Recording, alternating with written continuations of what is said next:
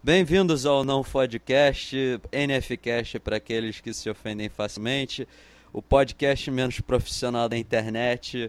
Eu sou Pedro Holanda, do outro lado da linha está Loic Elichon. Boa noite. Essa é a segunda edição do podcast, para quem ouviu a primeira, para quem não ouviu a primeira, ainda é a segunda edição do podcast. Nessa segunda edição nós vamos falar sobre a temporada regular da NBA, que está chegando ao fim, finalmente, depois de quase 6 meses. Vamos dar os prêmios individuais para os melhores jogadores da temporada, que é a edição inaugural do prêmio Stamp Odolak de melhores jogadores. Falaremos sobre a busca do Golden State Warriors pelo recorde de vitórias do Chicago Bulls. Falaremos do Philadelphia 76ers, que demitiu seu general manager. O general manager pediu demissão na semana passada. O Sam Hinkie, depois de 4 anos no cargo, e o que as pessoas chamavam de o processo chegando ao fim. Que 4 anos de muito sucesso. 4 anos do trabalho de tanking mais elaborado já feito na história da NBA. E olha que a NBA conhece muito bem tanking. Vamos fazer também uma rodada de cultura pop depois disso, que vamos discutir o processo de rebirth da DC. Falaremos de algumas notícias de filmes de quadrinhos. E no final devemos colocar algumas dicas de música para quem aguentar. Vamos começar então com a NBA. Tá chegando finalmente o fim da temporada regular. Agora vai começar a temporada de verdade, né? Exatamente. O Golden State Warriors está 72 vitórias e 9 derrotas. Eles estão a uma vitória. Se eles ganharem na quarta-feira os Grizzlies, eles quebrarão o recorde do Chicago Bulls de 1996 de 72 vitórias e 10 derrotas. Se tornarão o time com o maior número de vitórias em uma temporada, um recorde que muita gente achava impossível de quebrar, e precisou o Steph Curry arremessar quase que 400 cestas de três uma temporada para conseguir. Seria o Golden State Warriors um candidato para as discussões de melhor time em uma temporada de todos os tempos? Candidato, sim. Vencedor da discussão, eu acho que não, mas candidato é forte, né? Vai ter o recorde. Na pior das hipóteses para eles, eles vão empatar o recorde de vitórias em uma temporada. Então, assim, pelo menos entre os 5 eles estão. Muito se falou durante essa temporada sobre o que aconteceria num eventual embate entre os Warriors atuais e o Chicago Bulls de 1996, qual time ganharia uma série de 7 jogos. O que você acha que aconteceria numa série de jogos entre os dois? Agora, todo mundo fica dando as desculpas de que é difícil comparar eras, que depende da era, porque se fosse na década de 90, esse time de Golden State não ia conseguir lidar com a fisicalidade do jogo. E se fosse hoje em dia que o jogo acontecesse, o Chicago Bulls ia fazer falta demais. Cara, eu acho que o Chicago Bulls ia ganhar por motivos de Michael Jordan. Nunca ninguém consegue ganhar dele numa série de 7 jogos. Sim, já aconteceu algumas vezes, mas assim, não era o habitual durante a carreira dele, muito menos no auge, muito menos na mentalidade que ele estava em 96. Então, assim, eu acho que os Bulls ganhariam ainda. O negócio o que as pessoas acabam esquecendo sobre os Bulls de 96 é que os Bulls de 96 eles tinham uma capacidade defensiva que era ajustada exatamente para o que os Warriors gostam de atacar, que é no perímetro.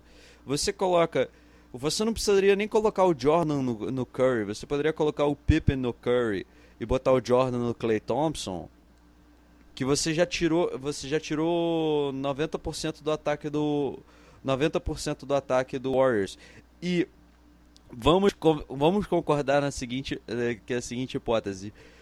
Eu pagaria dinheiro para ver o Draymond Green e o Dennis Rodman indo para cima do outro durante os 7 jogos. Até porque eu acho que a NBA não aceita outro tipo de pagamento como ingresso, entendeu? Eu acho que Lap Dance eles ainda não topam. Mas eu acho que, cara, você não precisava nem botar o Rodman, nem o Pippen, nem o Jordan, assim, o próprio Ron Harper era um ótimo marcador, e você ainda tinha o Rodman que conseguia anular o garrafão. Então era um time muito bom, e você pode ainda argumentar que o time de 97 dos Bulls talvez fosse ainda melhor, e que não tem um recorde de vitórias porque eles começaram a descansar bastante nos últimos jogos da temporada. Mas aquele time de 96 era muito bom. Dizer que o time dos Warriors é o melhor da história, você começa a, esque- a esquecer de alguns times que são muito importantes, que não só o Bulls, assim. Mas É, você tem o o Celtics de 86, o Lakers de 2001, que são times que eu acho que enfrentariam o Golden State no mínimo de igual para igual. É, que o negócio de Golden State que é impressionante é o fato que não só os 5 titulares do time sejam muito bons, o banco de Golden State é absurdamente profundo. Cara, eles têm o Andre Iguodala no banco. O O cara que primeiro se, ano que o Iguodala começou a jogar no banco na carreira dele foi o primeiro ano do Steve Kerr. Ele não tinha começado partidas vindo do banco e ele virou possivelmente o melhor sexto homem da NBA. possivelmente, você tem o Andre Iguodala, você tem o Sean Livingston, você tem o Maurice Spates, você tem o Leandrinho, você tem o Anderson Varejão, você tem o Festus Ezeli. Você tem muita gente no banco do Golden State que você diria, porra, esses caras conseguiriam em alguns times ser titular. Em vários times. É, No principalmente se for. Philadelphia 76ers, por exemplo, eu acho que o time inteiro reserva do Golden State seria titular. Não brinca com o Iguodala, porque o Iguodala já foi titular em Filadélfia. Pô, e como tudo em Filadélfia vaiavam ele, né, cara? É, porque Filadélfia não sabe amar pessoas. É a cidade do amor fraternal, só que ironicamente. Pô, o maior ídolo de lá dos esportes é o Rock, enquanto o Joe Frazier era de lá, cara. Isso é um É, cúmulo. eu tava vendo os lances do jogo do Warriors contra San Antonio e é um negócio é um negócio que eu fiquei muito perplexo de assistir o jogo, que vamos começar com o seguinte, Golden State é o time número 1 da NBA, o San Antonio é o número 2. Golden State tá com 72 vitórias, San Antonio tá com 65. Ninguém na NBA o terceiro melhor time, que eu acho que é o Cleveland Cavaliers, tá a 9 jogos do San Antonio.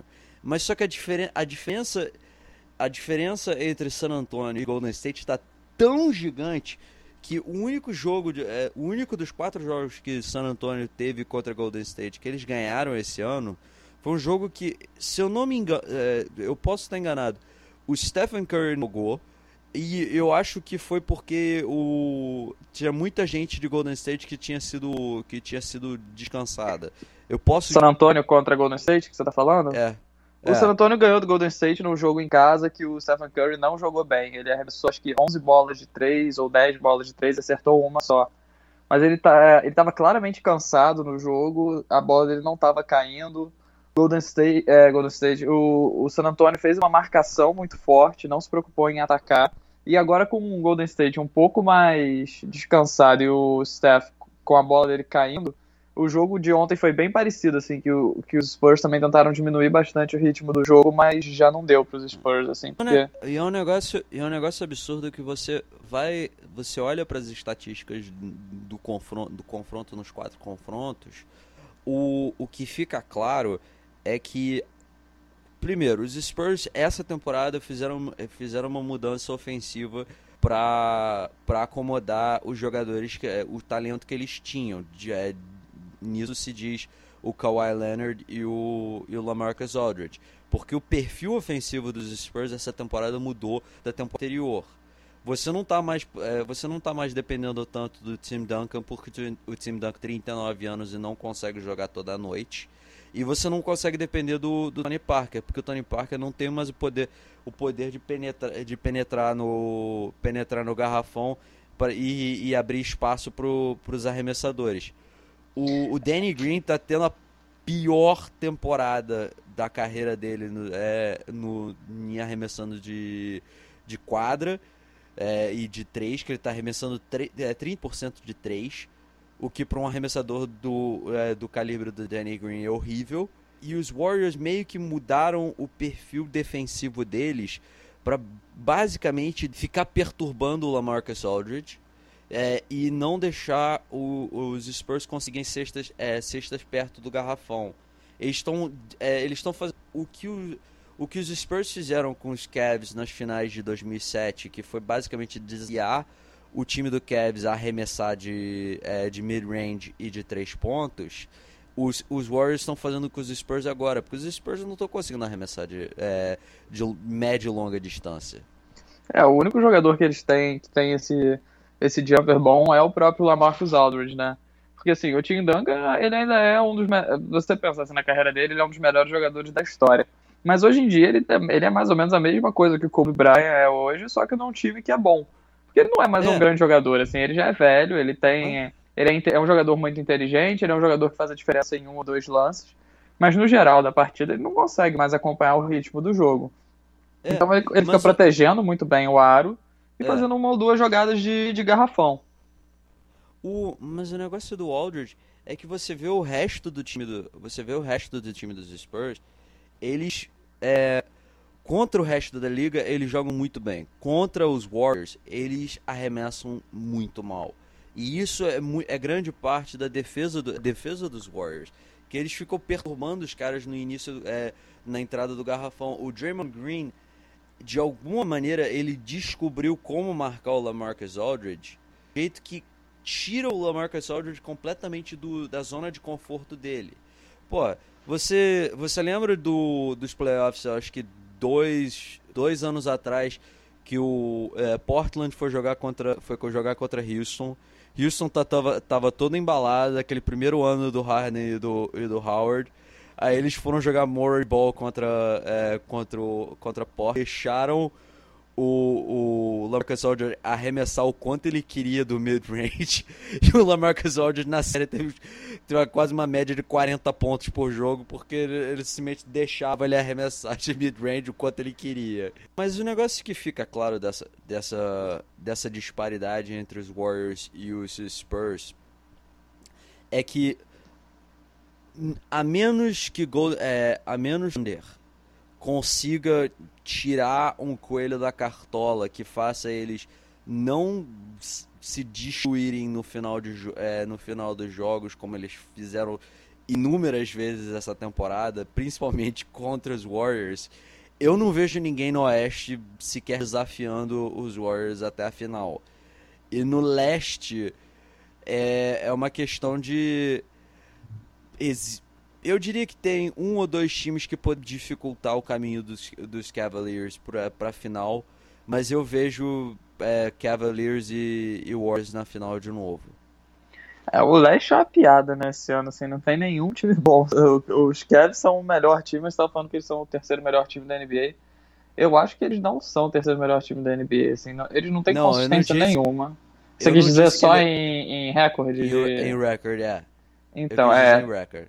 Porque o Leste não tem nenhum time realmente muito bom, assim. O 3º melhor time da NBA provavelmente é o Oklahoma City. Eu ainda diria que talvez, sei lá, os Clippers talvez sejam melhores do que os Cavs.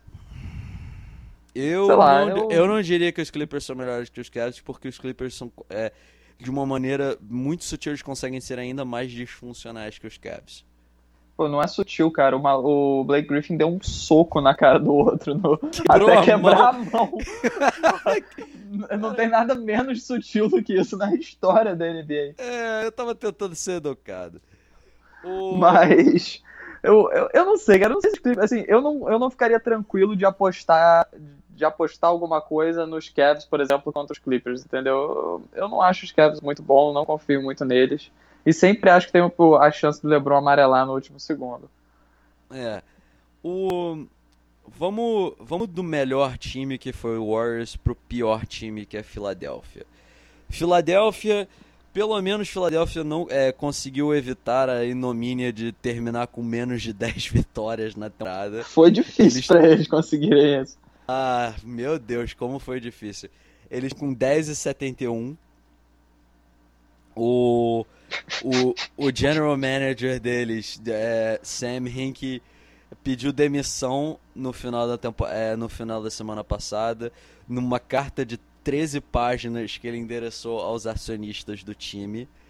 E eu li parte da carta, porque chega um certo ponto que você não consegue mais ler de tão ridícula que é a carta. Pô, será que a carta é tão boa quanto os times dele, cara? Porque, nossa, os times de Filadélfia que ele montou são muito ruins. Olha, se você olha pelo espectro de ele estava montando um time claramente para perder, ele é o Jerry West de montar time merda da história da NBA. Porra, mas ele conseguiu montar um time merda por uns 5 anos e não terminar com nenhum jogador bom dessa história. Porque a situação é a seguinte. Ele, no primeiro ano, ele detonou o time. No primeiro ano que ele teve o draft realmente na mão, depois que ele assumiu no ano que ele assumiu na época que eles tinham trocado pelo Andrew Bynum, ou ele assumiu depois? Ele não assumiu. Eu não sei se ele assumiu na troca do Andrew Bynum ou no time no ano seguinte, mas assim, nenhum dos dois casos redime muito ele. Vamos fazer a linha do tempo do Philadelphia 76ers, então. O Philadelphia 76ers, na temporada do primeiro título do LeBron James, isso em 2012, eles chegaram aos playoffs, eles passaram na primeira rodada pelo Chicago Bulls, porque o Chicago Bulls teve a lesão do Derrick Rose e o time desmontou depois disso. Aí na segunda rodada eles perderam pro Boston Celtics. E na intertemporada, no off-season, eles ficaram no meio de uma gigantesca que envolveu o Andrei Iguodala, que era o melhor jogador deles, e o Nikola Vucevic, que hoje em dia está no Orlando Magic.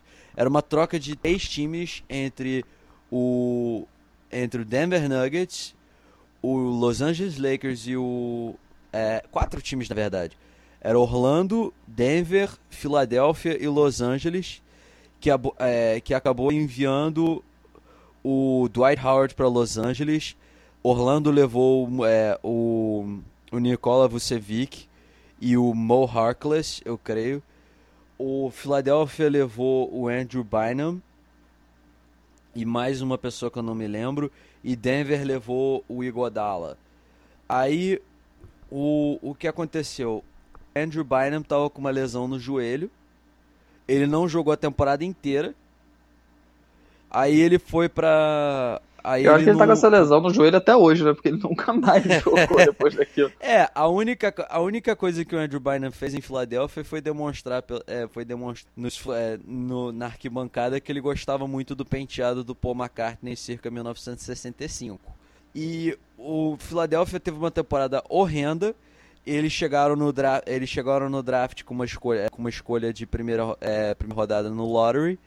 E eles fizeram uma troca com New Orleans, que New Orleans levou o Drew Holiday pelo Nerlens Noel, e enquanto isso Philadelphia selecionou o Michael Carter Williams, que era um armador da Universidade de Syracuse. O Nerlens Noel, por acaso, também estava com o joelho machucado. Note um padrão de escolha do Sam Hinkie.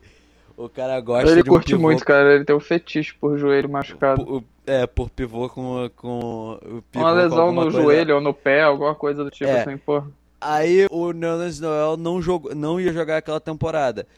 O Michael Carter Williams não teve uma temporada tão ruim assim, essa temporada de rookie. Pelo rookie curve que ele teve, ele ganhou o Rookie of the Year. Só que ficou claro bem cedo que que ele não na segunda temporada dele, que ele não evoluiria tanto quanto as pessoas gostariam.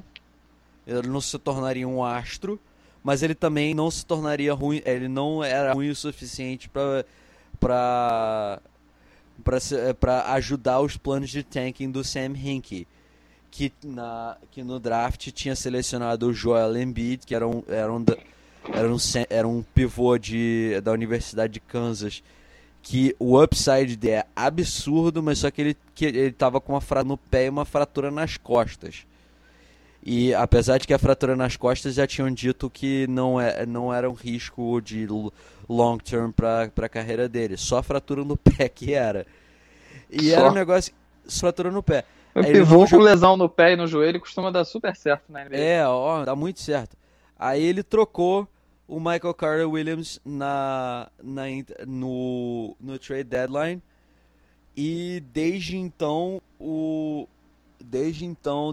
eles selecionaram o Jahlil Okafor no terceiro draft, o terceiro pivô consecutivo que o Philadelphia 76ers drafta, e o time é uma bosta fumegante. Não tem nenhum armador, não tem nenhum ala, não tem ninguém pra jogar no perímetro que seja minimamente decente na NBA.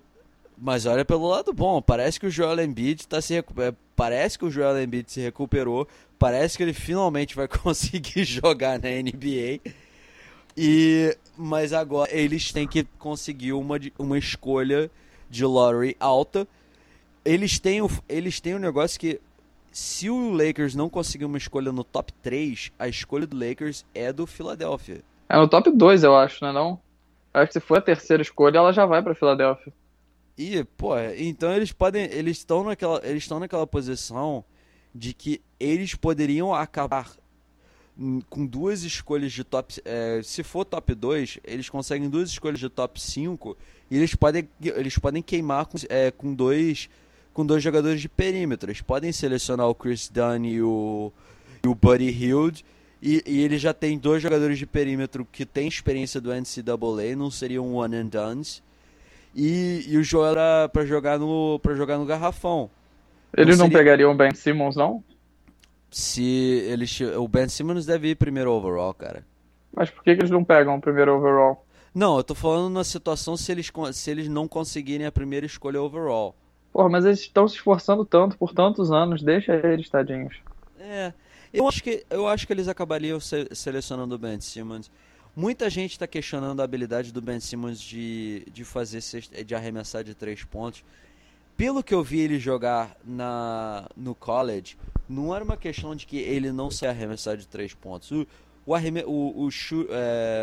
jump shot dele não era quebrado. Era só uma questão de que ele jogava tanto no SEC, ele jogava numa posição muito parecida com a do Jabari Parker quando ele jogou em Duke. Ele injetava ele como small ball 4, mas na verdade em Duke ele estava jogando até como 5 em certas situações, porque Duke não tinha um center bom o suficiente para colocar nos jogos durante 20 minutos por jogo. Enquanto o LSU não tem um time para botar em quadra, né? Exatamente. O Ben Simmons, ele tinha uma média de 20 pontos por jogo, 11 rebotes por jogo e 5 assistências por jogo. E o time de LSU era horrível. Eu não sei. O meu problema com o Ben Simmons é que ele é um pouco passivo demais. Assim, ele deixa o jogo correr demais sem tomar conta. Eu não sei. Pode ser que ele seja um craque na NBA. Não tô falando que ele não vai ser, não. Eu escolheria ele com a primeira rodada, com a primeira escolha, sem sombra de dúvidas. Mas eu acho que se existe alguma preocupação quanto a ele como jogador, seria essa. Eu acho que se eles tiverem duas escolhas no top 5, eu selecionaria o Ben Simmons se fosse a primeira overall, e com a outra eu selecionaria o Buddy Hield para o Ben Simmons ter alguém, porque o Ben Simmons teria alguém para passar no low post, que seria o Embiid, e teria alguém para passar no outside, que seria o Buddy Hield, que é um ótimo arremessador de 3. Eu gosto bastante do Buddy Hield. Mas a questão é que, voltando ao Sam Hinkie, no trabalho do Sam Hinkie, o Sam Hinkie fez a cidade inteira de Filadélfia, pelo menos os torcedores dos 76ers, comprarem a ideia do processo. Que o processo era, nós vamos fazer, nós estamos num plano de 7 anos de reconstruir a franquia do Philadelphia 76ers por meio de stockpiling ou de ficar armazenando escolhas no draft para conseguir a melhor chance possível de ter uma escolha alta e que você possa selecionar um jogador que possa vir a se tornar um superstar. O Cleveland Browns está fazendo um processo parecido na NBA, só que o processo da NFL, só que o processo deles vai durar 50 anos, que eles falaram. Em 50 anos eles vão ser um bom time. Nesse meio tempo, o Philadelphia começou o processo de tanking mais sem vergonha na história da NBA. E olha que a NBA é uma liga em que o San Antonio Spurs, numa temporada em que o David Robinson estava claramente saudável, depois de passar um mês com o pé quebrado, o Greg Popovich botou ele no banco falando, não, ele tá lesionado muito grave, eu vou deixar ele de molho para conseguir a primeira escolha, que era o Tim Duncan. E nos anos 80, o Houston Rockets com o Ralph Sampson também fazendo a mesma coisa para conseguir o Hakeem Olajuwon. São muitos os casos ao longo da história da NBA de donos ou GMs fazendo esse tipo de artimanha, mas nunca se viu um processo de tanking de tão longo prazo como o que o Philadelphia 76ers fez. Até o problema de Philadelphia também é que eles não tinham a cartinha marcada, né?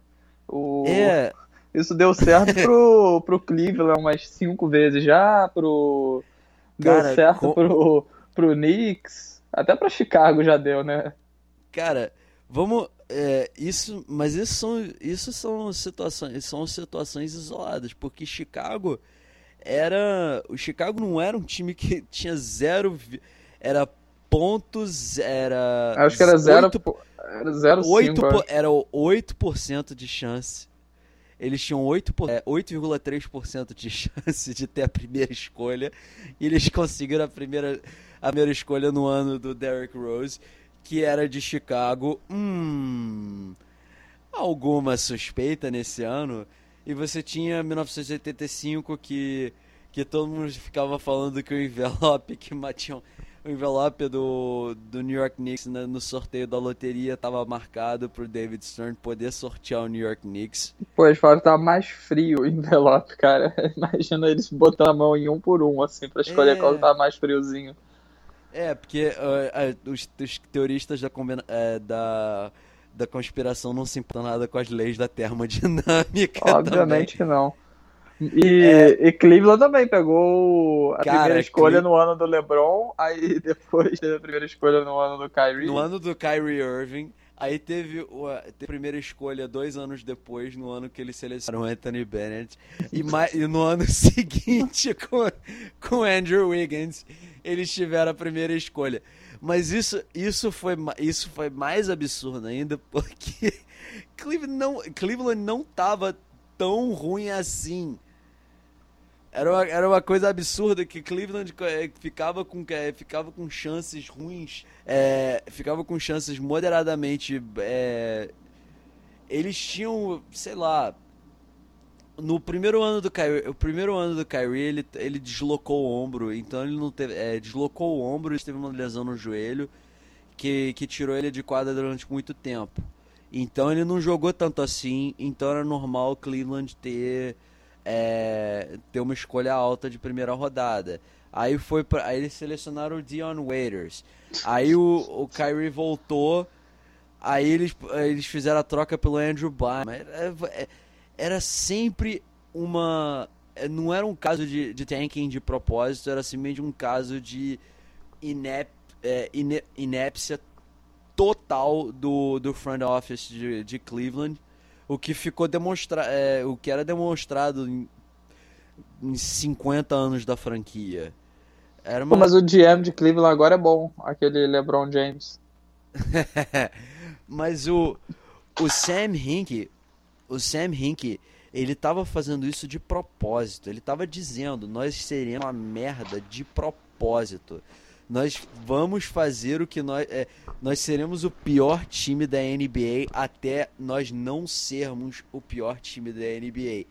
E quando todo mundo achava que, pô, será que finalmente esse seria o draft que o Sam Hinkie poderia colocar as mangas dele de fora e poder finalmente construir um time decente?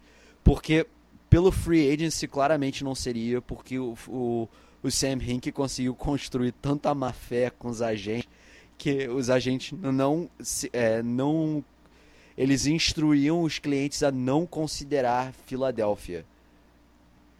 Porque A reputação dele no meio dos jogadores e dos agentes não era tão boa assim. E o número dele tipo, tocou a música, começou a tocar a música dele quando durante a temporada o então dono da franquia, sócio majoritário da franquia, o Joshua Harris, contratou o Jerry Colangelo para ser um special advisor in basketball operations, tipo o cargo que o Jerry West ocupa em Golden State, só que o Jerry Colangelo não é o Jerry West. E ficaram entre as más línguas da NBA diziam que, sabe, o número sabe, a hora do Sam Hinkie tinha chegado, era uma questão de tempo até o Jerry Colangelo botar o filho dele, que tinha sido GM de Phoenix e Toronto no lugar do Sam Hinkie. E com a mudança no ownership, em que o Joshua Harris passou o controle da franquia para o Will Smith e a mulher dele, ficou claro que ia acontecer isso. E no final de semana o Hinkie deu a carta de demissão dele, e acho que no sábado, na sexta-feira ou no sábado, o Brian Colangelo foi anunciado como o novo GM de Filadélfia. É um fim de uma era bizarra por uma das franquias com maior história na NBA. E eu acho que é apenas apropriado que foi na mesma semana que o Allen Iverson, o último grande jogador dos Sixers, ter entrado pro Hall da Fama do basquete. A gente ficou tempo pra caralho falando de um time que é uma bosta e se continuar assim vai continuar uma merda.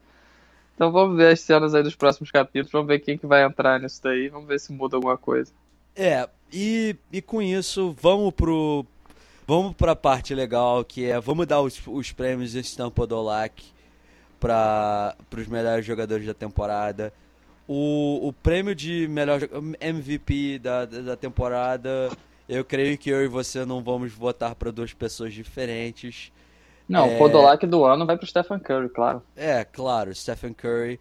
O Podolak do ano para melhor jogador defensivo, eu acho que existe diferença entre nós dois. Eu daria pro Kawhi Leonard. A diferença é que eu tô certo e você tá errado, né? Porque tem que ser o Draymond Green esse ano.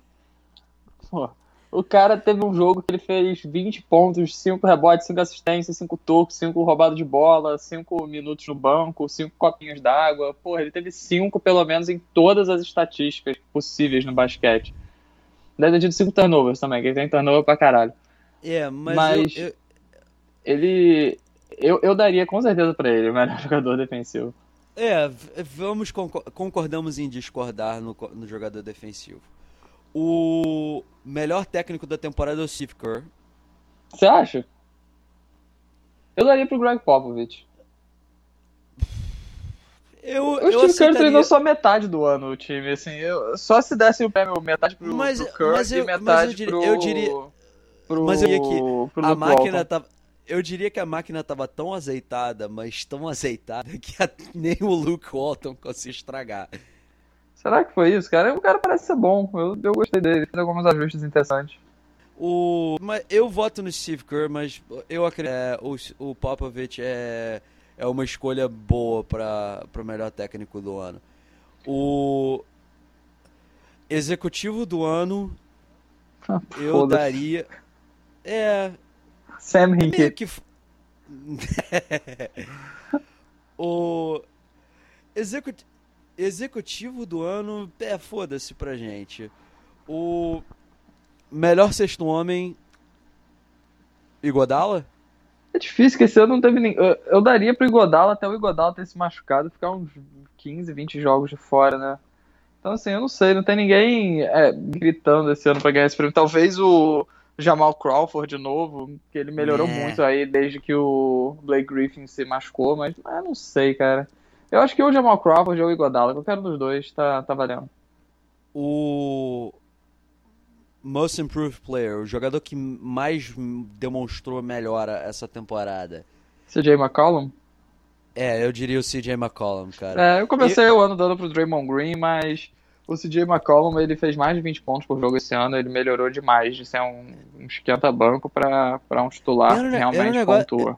Era um negócio que o CJ McCollum, eu achava que o CJ McCollum ia ser bom saindo da faculdade, porque ele era um jogador que demonstrava tanta promessa na faculdade, e ele era um jogador de um time muito pequeno. Mas eu achava que ele ia dar uma liga legal no Portland, só que ele nunca ganhava muitas oportunidades. E agora esse ano, quando deram a bola pra ele, fala assim, toma, vai demonstrar o seu jogo, ele foi lá e mostrou o jogo dele. Sabe, ele foi o cara que deram a oportunidade e ele, sabe, correu com ela. Ele merece o prêmio esse ano, sim. O First Team All-NBA, quem você daria? Steph, Russell Westbrook, LeBron? Não. Não? Você não daria pro LeBron? Não. Você daria pra quem? Kevin Durant, Kobe Bryant e Draymond Green. Eu daria, se eu fosse por posição por posição, dois armadores, dois alas e um pivô, eu iria de Steph Curry, Russell Westbrook, Kevin Durant, o LeBron e o Boogie. Eu botei o Draymond Green como se fosse o pivô do meu time, né? Mas se eu tivesse que escolher um pivô mesmo, os meus dois alas, eu falei do LeBron não, zoando, porque eu detesto o LeBron, mas assim, se eu tivesse que realmente escolher dois alas e um pivô, eu acho que eu escolheria o Kevin Durant e o Draymond Green e depois um pivô, assim, que provavelmente seria o Boogie. Mas eu acho que o Draymond Green teve uma temporada melhor do que tanto o Durant quanto o LeBron. O que falta agora? Falta a gente falar mais do Stephen Curry, né, cara? Que a gente passou por ele tão rápido que o que ele jogou essa temporada foi absurdo. Eu tô nos números do Stephen Curry. E é uma coisa que até o All-Star Game ele tava jogando num ritmo absolutamente histórico. Ele tava com 32 pontos por jogo, 8 assistências. Ele não tava com 8 rebotes por jogo, mas ele tava com 5 rebotes por jogo. Agora eu fui olhar os números dele agora. Ele tá com 29,9 pontos por jogo, arremessando 50% de quadra, 45% de 3 e 90% da linha de lance livre. O que é absurdo. Ele tá... O 45% de 3, arremessando 11 bolas de 3 por jogo, assim, não é... Exatamente. Arremessando uma ou duas, não são bolas de 3 livres, assim. Ele arremessa ele com a bola na mão, driblando alguém, arremessando desequilibrado. Ou ele simplesmente caminhando de qualquer, sabe? Do meio da quadra. Tô de boas, cruzei o meio da quadra, vou arremessar. É, o... Mas ele tá com 7,5 rebotes. Ou ele. Não, eu acho que ele tá com 5 rebotes e o número de 5,5 assistências. rebotes e 6,7 7 assistências. assistências, isso. Ele tá com menos assistências por jogo que o LeBron. O LeBron tá com 6,8. O Kevin Durant tá com. O Kevin Durant tá com 6 assistências. Acho que 6 assistências por jogo. Ele tá queda no número de assistências por jogo porque o Draymond Green começou a assumir o ball handling no esquema. Porque acho que as pessoas começaram a fazer muito double team no Steph Curry. Então eles fizeram uma mudança no esquema pro Draymond Green ser o primary ball handler. E isso acabou naqueles jogos que o Draymond Green começou a ter um monte de triple-double. O Draymond Green também dá muitas assistências secundárias, né? O Steph faz o pick and roll com o Draymond Green, entrega no Draymond Green e o Draymond Green entrega para um pivô lá embaixo mesmo. O esquema ofensivo dos Warriors também cria esse número não muito alto de assistências pro Steph, porque a bola gira muito, ela não fica tanto na mão dele. Ele é o cara menos ball dominant de todos esses craques da NBA. Apesar de ficar muito tempo com a bola na mão, comparado a esses outros caras, ele fica um pouco menos, porque o esquema é muito predicado em todo mundo jogar. Só que ele, mesmo com esse menos tempo de bola na mão, assim, o que ele tá fazendo é absurdo. Eu não sei o quanto tá o PER dele, o Player Efficiency Rating dele. 31,28. Não é o melhor da história, mas é lá em cima. O melhor da história mesmo, eu acho, né? Quanto que era o do Wilt? 32? 31,83. Porque não conta, né? Era outra era da NBA, assim. Eu não sei se o Jordan teve alguma marca melhor. Ele teve marcas bem altas, mas o Wilt teve aquela temporada que ele teve 50 pontos por jogo e 25 rebotes, que eu acho meio difícil alguém equiparar algo hoje em dia. Não vai chegar. Era outra era e um outro jogador também. Ele era muito bom, mas, sei lá, eu acho que eu não aprecio tanto o Wilt que nem eu deveria.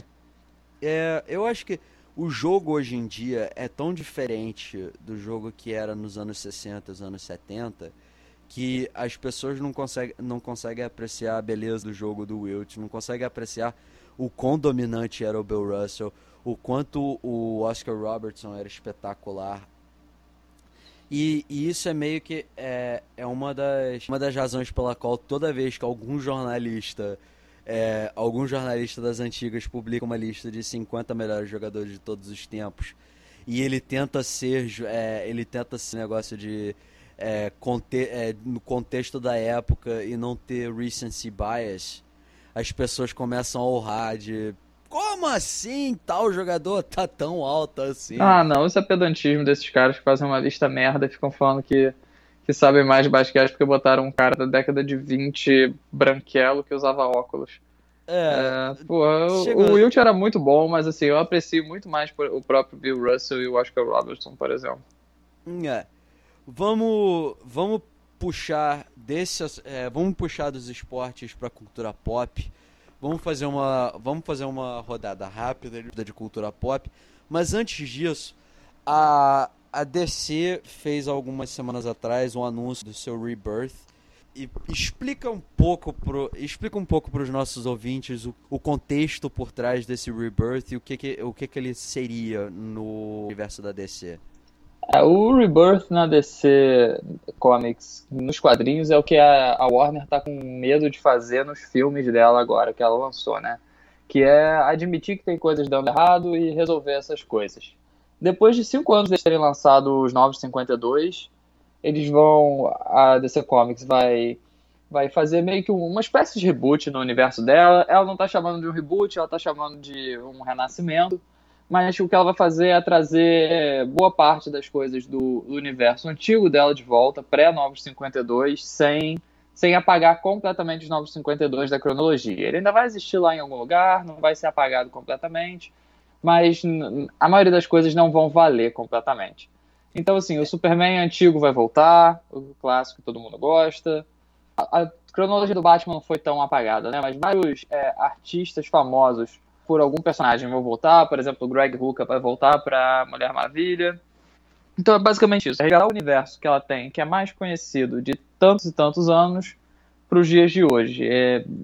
Acabando um pouco com esse universo dos Novos 52.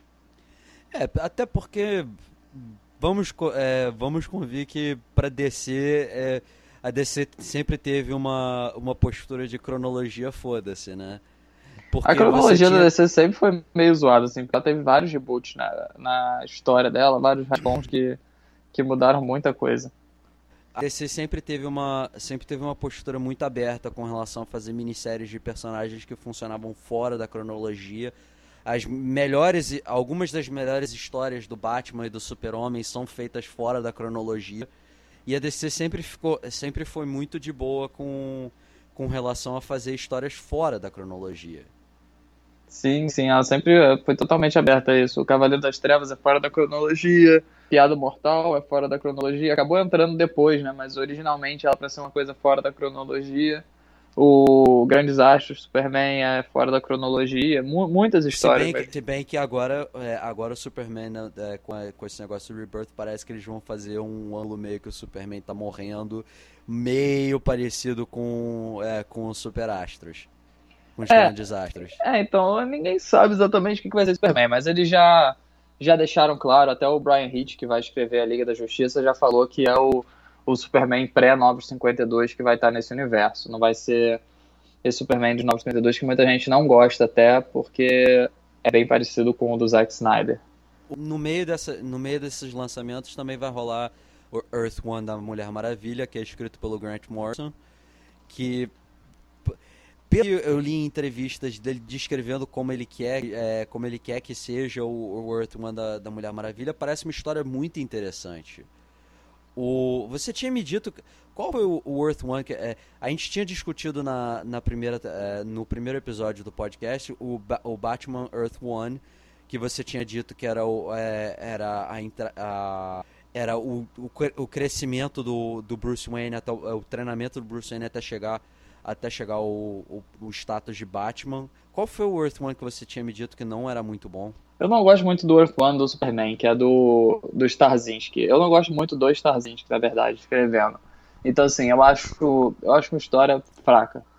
Enquanto o do Batman é muito bom e esse da Mulher Maravilha parece bem interessante. A única ressalva que eu tenho é que os Novos 52 já deram uma origem agora para Mulher Maravilha muito legal, que foi do Brian Azzarello.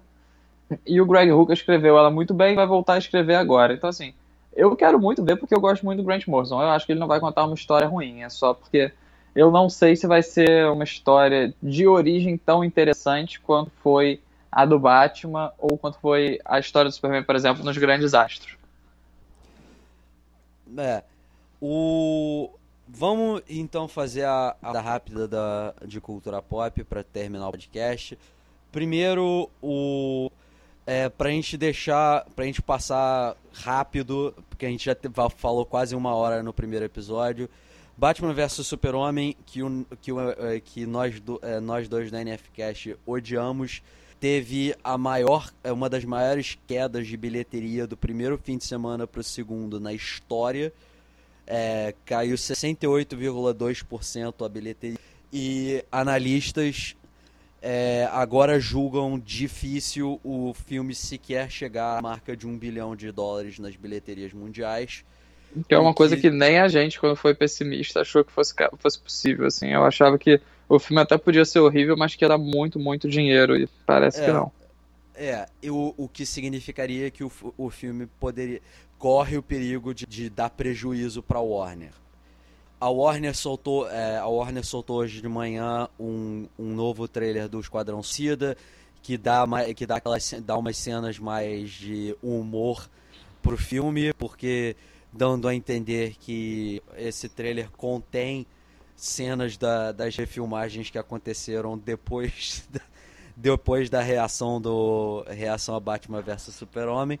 O número 1 do Pantera Negra da Marvel saiu agora no início, escrito pelo Ta-Nehisi Coates, que ganhou o National Book Award em 2015 nos Estados Unidos livro de não ficção Between the World and Me. Você não leu ainda, né, Loic? Não, ainda não. Eu li, eu achei excelente, eu achei um estudo muito interessante do que... porque o Pantera Negra é uma das, acho que 3 ou 4 pessoas no universo Marvel que lembram das Guerras Secretas. Então ele tá carregando tudo que aconteceu antes das Guerras Secretas, antes do que final do universo Marvel. Aí teve as Guerras Secretas e agora o desenrolar da história, que ele tá tentando reconstruir o Wakanda. E eu gosto de como o Ta-Nehisi Coates pegou um ângulo Wakanda, que o Wakanda é uma sociedade isolacionista, ultra avançada.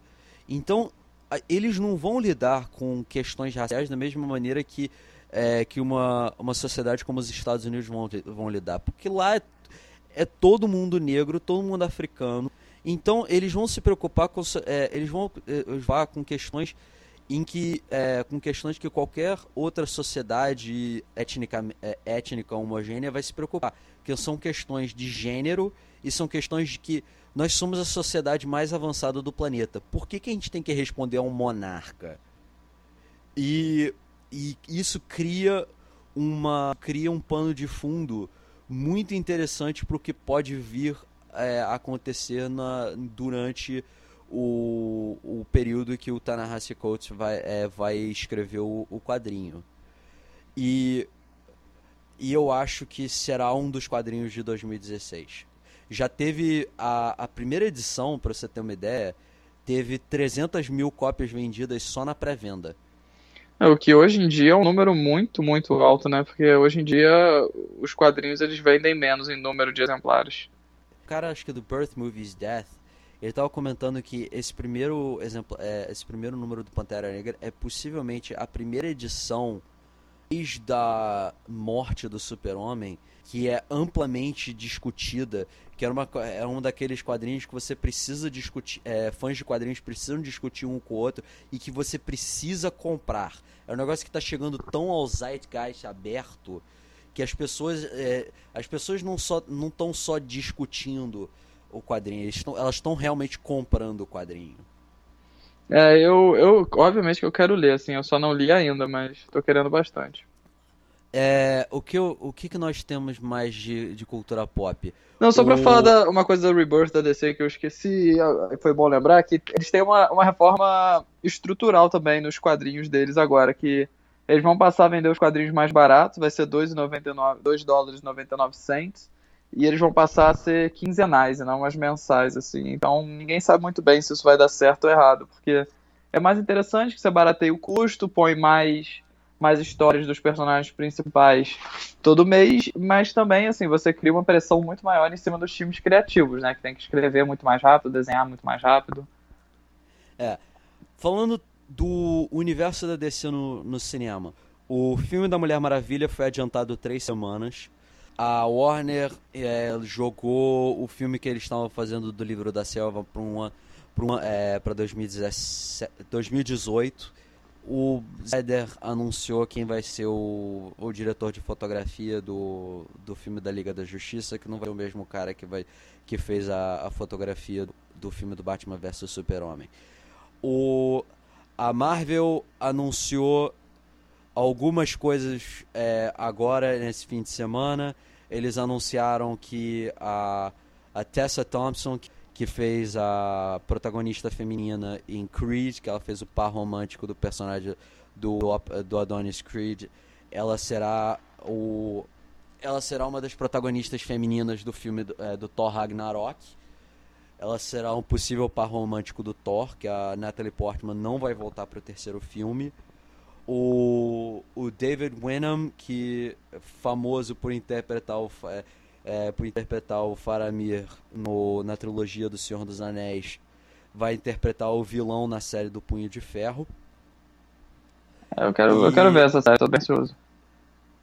O Demolidor, o Charlie Cox, que interpreta o Demolidor, deu a entender que as filmagens para a série dos Defensores já vai começar no segundo semestre desse ano. O que mais a gente tem pra falar? A Guerra Civil está quando? Guerra Civil estreia no início de março. Já tiveram as primeiras. Já quebrou o embargo de redes sociais. Eu acho que eles não podem dar spoilers, não podem dar resenhas detalhadas do filme ainda. Mas só que você pode falar o que você achou do filme em termos gerais. E as resenhas, no geral, têm sido muito boas. As pessoas têm falado que o filme é muito bem feito. É um filme que consegue abordar temas sérios, mas mantendo um clima divertido. Eles falam que o Pantera Negra é um personagem muito bem feito no filme. Eles falam que o Homem-Aranha aparece por 15 minutos no filme, mas é a melhor adaptação do Homem-Aranha já feita. Que o Tom Holland está perfeito no papel. Que o Devin Faraci do Birth Movies Death fala que finalmente nós temos um Homem-Aranha que combina as duas principais características clássicas do personagem, que ele é um nerd de ciências e durante as lutas ele tem diarreia tipo verbal diarrhea, ele tem diarreia verbal, ele começa a falar merda durante as lutas. O meu problema é que agora vai começar um festival de vômito, de merda, que vai ser a galera falando que esse filme é bom porque o filme o filme do Batman vs Superman não é, porque o filme do Batman vs Superman não é engraçado, tem que ser engraçado que nem esse. Não, Enquanto os fãs da DC vão começar a falar que esse filme é uma merda porque é engraçado e não sei o que, porra. Eu acho que são duas coisas completamente diferentes, mas exatamente. Esse filme pode ser muito bom, pode ser uma merda, e não por ser engraçado, não pelo tom. Cara, as pessoas que resenharam, que saíram e que viram o filme e falaram, não falaram que o filme é engraçado, que o filme do Guerra Civil é engraçado. Na verdade, eles falaram que o filme tem um tom super sério. É um filme que trata de temas sérios, momentos de humor, mas só que são momentos de humor que são bem colocados para quebrar a tensão. Falaram a mesma coisa de Vingadores 2 e o filme é engraçadinho pra caramba. Eu não consigo acreditar que as pessoas algum dia falaram que Vingadores era um filme sério. Pô, eu tive que ler isso por um tempo, cara. O filme só tem piada o tempo inteiro. É um filme divertidíssimo de assistir pela primeira vez, depois você Exatamente. Cansa. Mas eu tô querendo bastante ver esse filme, porque eu quero muito ver como é que eles vão retratar o conflito do Tony Stark com o Steve Rogers. E óbvio que eu também quero ver o Homem-Aranha, que é um dos meus super-heróis preferidos. Eu quero ver ele bem adaptado. Esse foi o principal negócio que eu tirei das pessoas assistindo, que todo mundo fala que a luta final entre o Capitão América e o Homem de Ferro é o tipo da situação que você não consegue escolher porque você consegue ver a razão nos dois lados. E isso faz o impacto emocional da luta ser muito mais forte. Esse filme Capitão América versus Homem de Ferro, a origem da Guerra Civil, eu tô querendo ver. Vamos fechar o podcast então com duas dicas rápidas que eu queria dar de música. Do disco do Last Shadow Puppets, que saiu agora no dia 1º de abril. O nome do disco é Everything You've Come to Expect, tudo que você já esperava, que eu não diria que é a mesma coisa de 8 anos atrás, quando foi o último disco do Last Shadow Puppets. Last Shadow Puppets é o projeto paralelo do vocalista do Arctic Monkeys, Alex Turner, com Miles Turner, que é um artista solo. E os dois fazem um pop meio orquestral com elementos de rock. E esse segundo disco pega elementos do primeiro disco, que é de orquestral, mas eles colocam mais elementos de rock, colocam coisas mais paranoicas, colocam mais dissonância nos arranjos. E é um passo para frente muito interessante que eles estão fazendo. O nome do disco Everything You've Come to Expect, do Last Shadow Puppets. E a segunda dica de disco que eu vou dar é o disco novo do Sturgill Simpson, que é um artista um artista country americano chamado Sailor's Guide to the Sea, que não saiu ainda nos Estados Unidos. Você consegue ouvir via streaming no site da NPR. Eu vou colocar na descrição na descrição do episódio o link. E é um disco que pra mim é um game changer no country rock, porque no country rock atual, porque o cara tá colocando tantos elementos daquele rock sulista dos anos 70, o rock o country rock orquestral do início dos anos 70, que é o negócio do Gene Clark, que era do Byrds, e muitos elementos de funk e soul, que também foram integrados ao country nos anos 70, nos anos 70, por causa da integração causada por estúdios em Muscle Shoals, no Alabama. É uma obra espetacular, um dos melhores discos do ano lançados até agora. Com certeza vai aparecer na minha lista dos melhores discos do ano de 2016. E uma das coisas mais bizarras desse disco é que ele fez uma cover de In Bloom do Nirvana e fez uma cover country de In Bloom, que dá uma dimensão nova pra música que as pessoas que eu nunca tinha pensado nesse tipo de que era possível fazer esse tipo de coisa com In Bloom. E os melhores covers são assim, né? É uma coisa que você não esperaria que funcionaria daquele jeito e funciona. E as letras do disco em si são sobre a experiência dele na Marinha dos Estados Unidos. Ele lida com guerra, ele lida com amizade, ele lida com casamento, ele lida com paternidade. É uma coisa muito profunda, é um disco excelente. E o nome do artista é Sturgill Simpson. O link vai para a descrição no SoundCloud, no iTunes. Vamos ficar por aqui essa segunda edição do NFcast. Para aqueles que chegaram